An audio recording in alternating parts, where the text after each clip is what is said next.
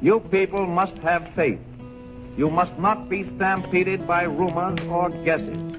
Let us unite in banishing fear. Welcome to Fireside Chats with Oncology for the Inquisitive Mind. Hello and welcome to Oncology for the Inquisitive Mind, our second episode in our Fireside Chats anthology. Early phase trials are the bedrock, the building block of all of the evidence that informs the practice of a clinical oncologist. Every medication, every chemo that we use, from pembrolizumab to enfortumab vedotin, has had to have had an early phase trial that proves that it is safe. We can have the most effective anti-cancer therapy in the world, but if it harms the patient, then it really isn't doing its job. Today's episode is on an article published by The Limbic, reporting a study about streamlining this often arduous patient journey. As always, I'm joined by my colleague and co-conspirator in this Fireside Chats conspiracy, Josh Hurwitz. How are you, Josh? I'm good. I'm hoping this isn't a conspiracy episode, though, but I'm looking forward to talking about time toxicity. Well, we do like to unpack a good conspiracy, but that's not what we're doing on this particular episode. No, it's not. Before we get into the article, I figured that we should talk about what makes up an early phase trials, and we're really going to focus on the phase 1 studies. So phase 1 studies are the often first-in-human studies that enable a novel agent or a novel target to get its foot through the door. It's that initial job interview. The main focuses of phase 1 studies are safety, dose finding, and side effects.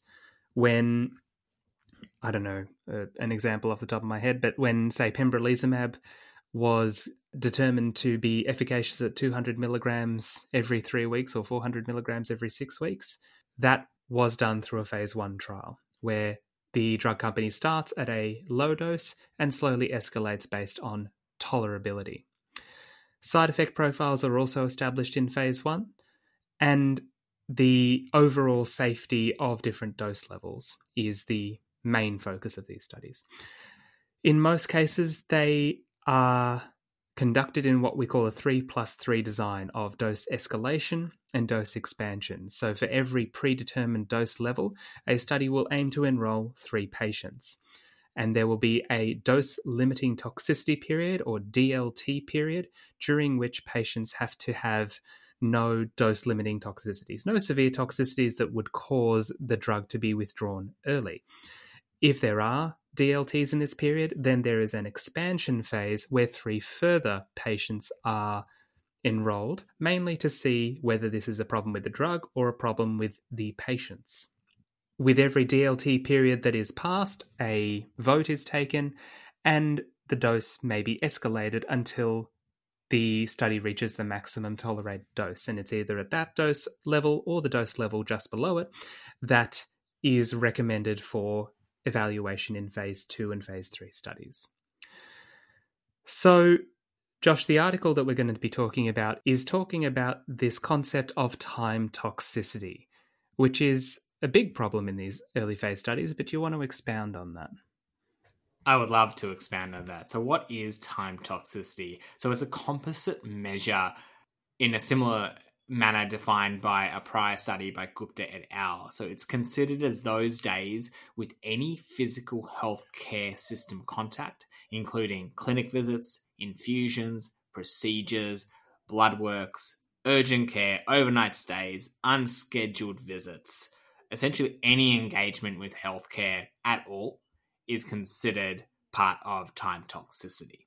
And this is something that is a very common, not complaint, but consideration for early phase studies because there are so many unknowns and we're focusing on patient safety rather than efficacy. So there is a lot of interaction with healthcare by necessity and by protocol. And the other thing is that with initial first in human, no one has the true understanding of how these drugs are going to interact with patients. And the one thing a drug company, be a clinician and see a patient doesn't want is a patient to die because of a new first-in-human novel anti-cancer therapy.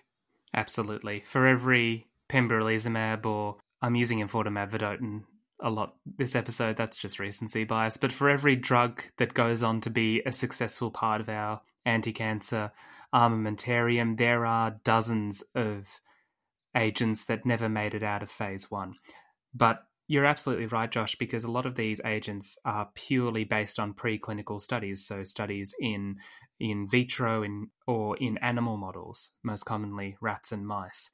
So how they interact with humans is something that these studies are actually aiming to find out. And it's important stuff, but there's a lot of unknowns. That's it. Michael, why don't you talk us through the first part of what this study actually found? Yeah, absolutely. So this was a study published in ESMO Open by Ninja and Associates, and it is a study that was a retrospective analysis from Sydney's Liverpool Hospital. It enrolled a total of 219 patients with a median age of 65 across 36 clinical trials. Most of these patients were male, although thankfully not a large majority, because I would hope that we're sort of past that by now. Almost half were active or ex-smokers, and a large proportion of patients identified as culturally or linguistically diverse at 39%. That really speaks to the catchment of Liverpool Hospital, though. Most had an ECOG score of 1 at baseline. For phase 1 studies, you really need to be quite robust because of that uncertainty. There is a possibility of significant toxicity, so you need to be able to take that hit. So no phase 1 study will enroll someone who is ECOG 2 or greater. So patients spent a median of 29% of their days in direct contact with the healthcare system. These were divided into protocol-specified visits, which accounted for the greatest contribution to total time toxicity, as defined earlier by Josh, in 46% of patients, and making up 12.5% of total time toxicity for patients overall. Non-protocol specified visits, which were mainly mandatory blood tests 24 to 48 hours prior to a physician review, were the greatest contributors of time toxicity in 47% of patients. That is very common in phase 1 studies, is time toxicity reduced as patients completed additional cycles of treatment. If you look at pretty much any phase 1 study, the visits and the time toxicity from, if we're using the lingo from this study, is going to peter out the further on you go, because the rationale is that if a patient is going to have significant unexpected toxicities from these novel agents, it's going to be at the start. There was no statistically significant difference in time toxicity between dose expansion and dose escalation studies, or the trials focusing on immune oncology versus targeted therapy. Lots of questions to unpack for this, Josh. It is an important question to ask. That is the first thing, because these are very intensive studies. This is something that I always say to patients, is that when you're coming to a phase 1 study, it is probably more intensive than your equivalent phase 2 or phase 3, because there's more patient-based and more not necessarily clinically available data that you need. There's more unknowns, Michael. Yeah. I think that's the thing. It's the risks are higher because it's a very novel new concept and new patients and new drugs. And you're also trying to collect data on pharmacokinetics and pharmacodynamics, which necessitates blood tests. We can't collect that information clinically. And long days and close observation. I've done a lot of long PK days myself where I sit around just to monitor patients, and they might be in hospital till 8 p.m. on their first day to kind of assess what's happening. And that's all really mandated by the drug company rather than by the clinician themselves. Exactly. And the other part of this is that we should try and make these studies as accessible for as many patients as we can. And when patients are coming to phase 1 trials, that generally means one of two things. It means they've received every treatment with any evidence behind it, and they really don't have too many other options, or they have a very rare cancer with no approved treatments at all. Either way, you're looking at patients who are in quite a bit of strife. Now, particularly for the heavily pretreated patients, these patients will probably want to maximize their time away from hospital because they know that their expected survival is limited, or they should know that. And so minimizing patients' interaction with the healthcare system is important. But as you said, Josh, a lot of these protocol mandated visits are mandated by the drug company and the people running the study. They're written in the protocol, literally there in black and white. And with phase 1 studies, even more so than phase 2 or phase 3, they're very inflexible about this with good reason. And I don't know about your site where you've worked, but the phase 1 I've engaged with, generally people get sent home with this information. So if they want to participate in a trial, they're actually provided with the visits, the schedule, what they actually need to do. And the complexity of time toxicity as a concept is that when you've got someone who's in their 40s who's had their 3 lines of colorectal cancer therapy, and they've got 3, maybe more kids, maybe less kids, maybe they don't have kids, they're going to want absolutely anything that's going to keep them alive to spend time with their children. And if that means a quarter of their days is engaging with healthcare services, so they get an extra 6 months, I think most people in that situation, with the caveats of poor ECOG status, really unwell, will jump at this idea. Yeah, you're exactly right. I mean, toxicity is subjective when it comes to sort of investment of time. And so what one patient deems toxic, quote unquote, might not apply to another patient.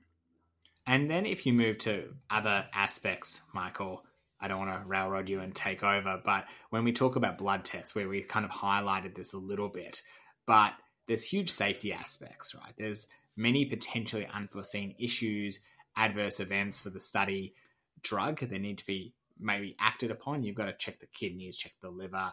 We don't even know how they're excreted half the time.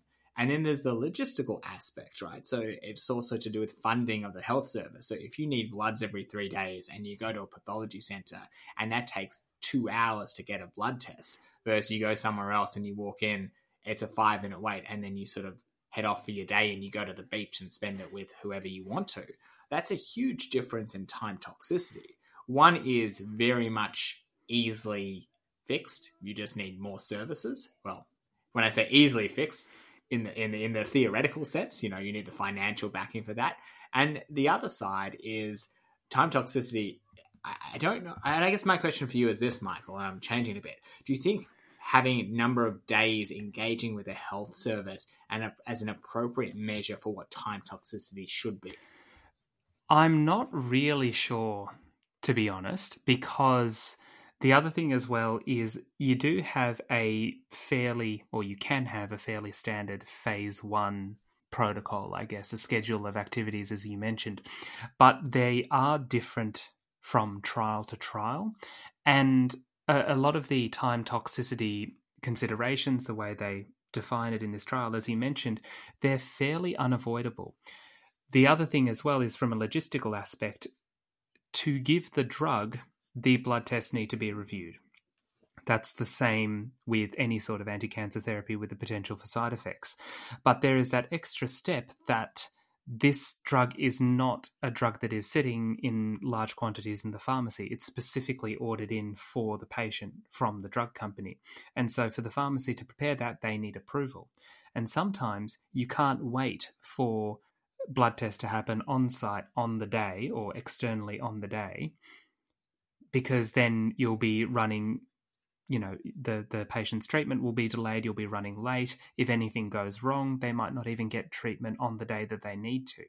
So, you do need, sometimes there's no other way to do it than having a patient come in for bloods a day or two before so that the actual day of treatment runs smoothly.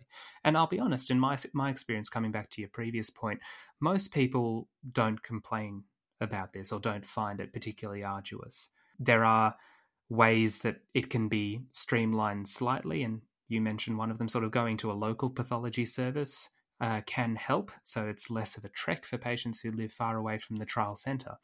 But in terms of using or defining time toxicity as days engaged with healthcare, let's be honest, these are cancer patients. So they're going to have very high rates of engagement with healthcare even at a baseline, even during their standard of care treatment.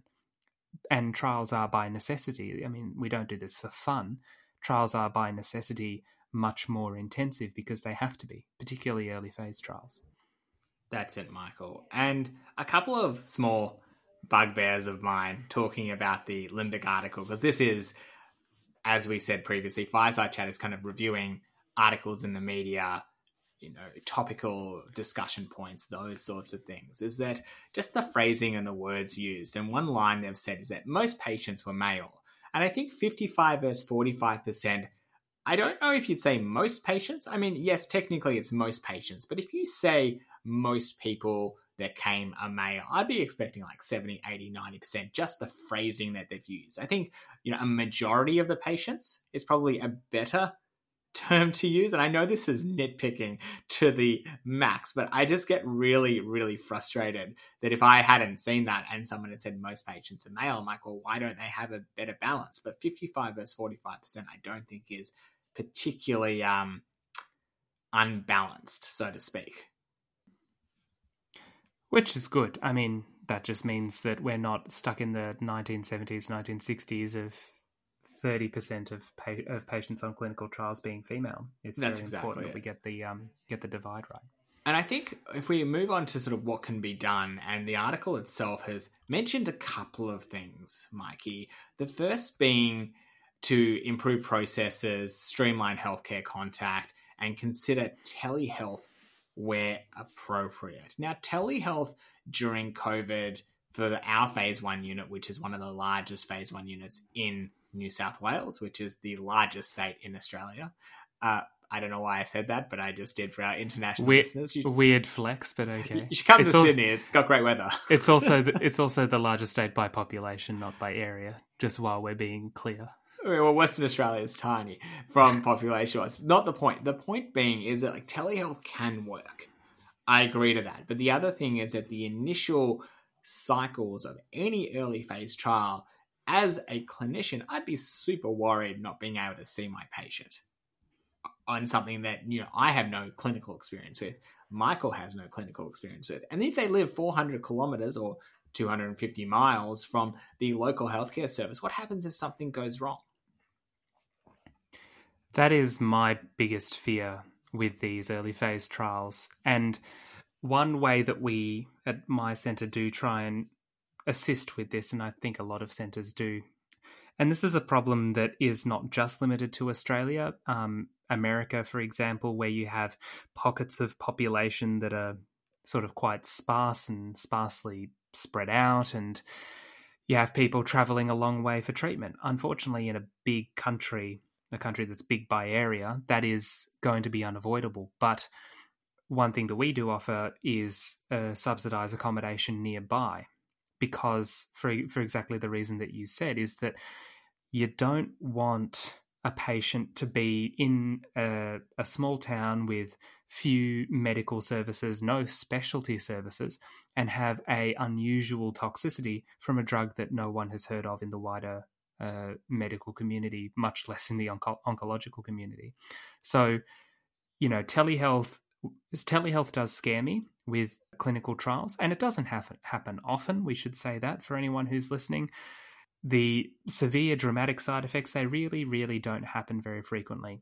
But it's the unknown and the potential for them to happen that means we're a little bit more possessive and protective of the patients. And I don't think telehealth fits into the start of an early phase trial. Once a patient's established, you can do telehealth, you can do phone calls, whatever. But at the start, I think that those in-person visits are there by necessity.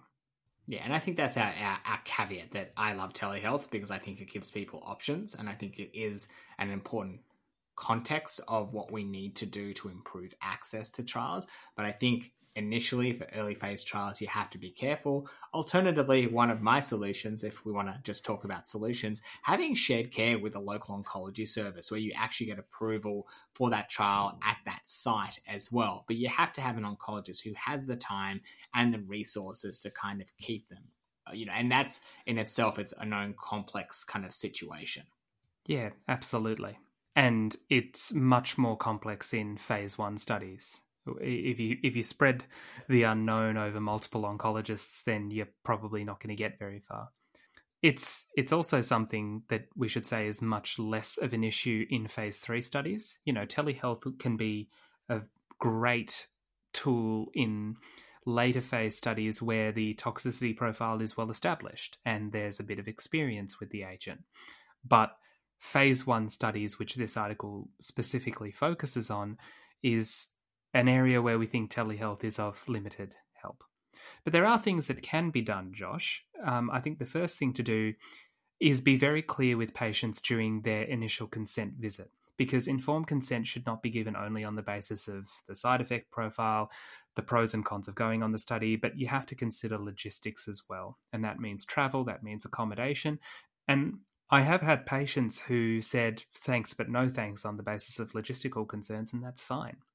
We've talked about blood tests, which was a major sort of point put forward by the article. They can be taken at external centres, more convenient to patients. And another thing, and these are all sorts of trimmings and streamlinings. It's not really going to change a huge amount in terms of healthcare interactions, but trying to stack investigations on a single day. So a patient comes in for a blood test and then a scan if it's required by protocol, so that they're not coming back and forth.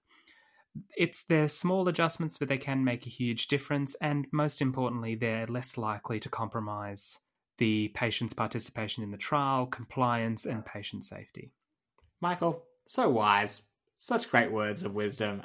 We hope you enjoyed this Fireside Chat episode, and we look forward to bringing you many more. Michael and I have a list of articles we want to talk about, and we just need the time to do it. We'll see you next time. We'll see you next time when we have more time. Bye. I propose to sail ahead. I feel sure that your hopes, I feel sure that your help is with me. For to reach a port, we must sail. Sail, not lie at anchor. Sail, not drift.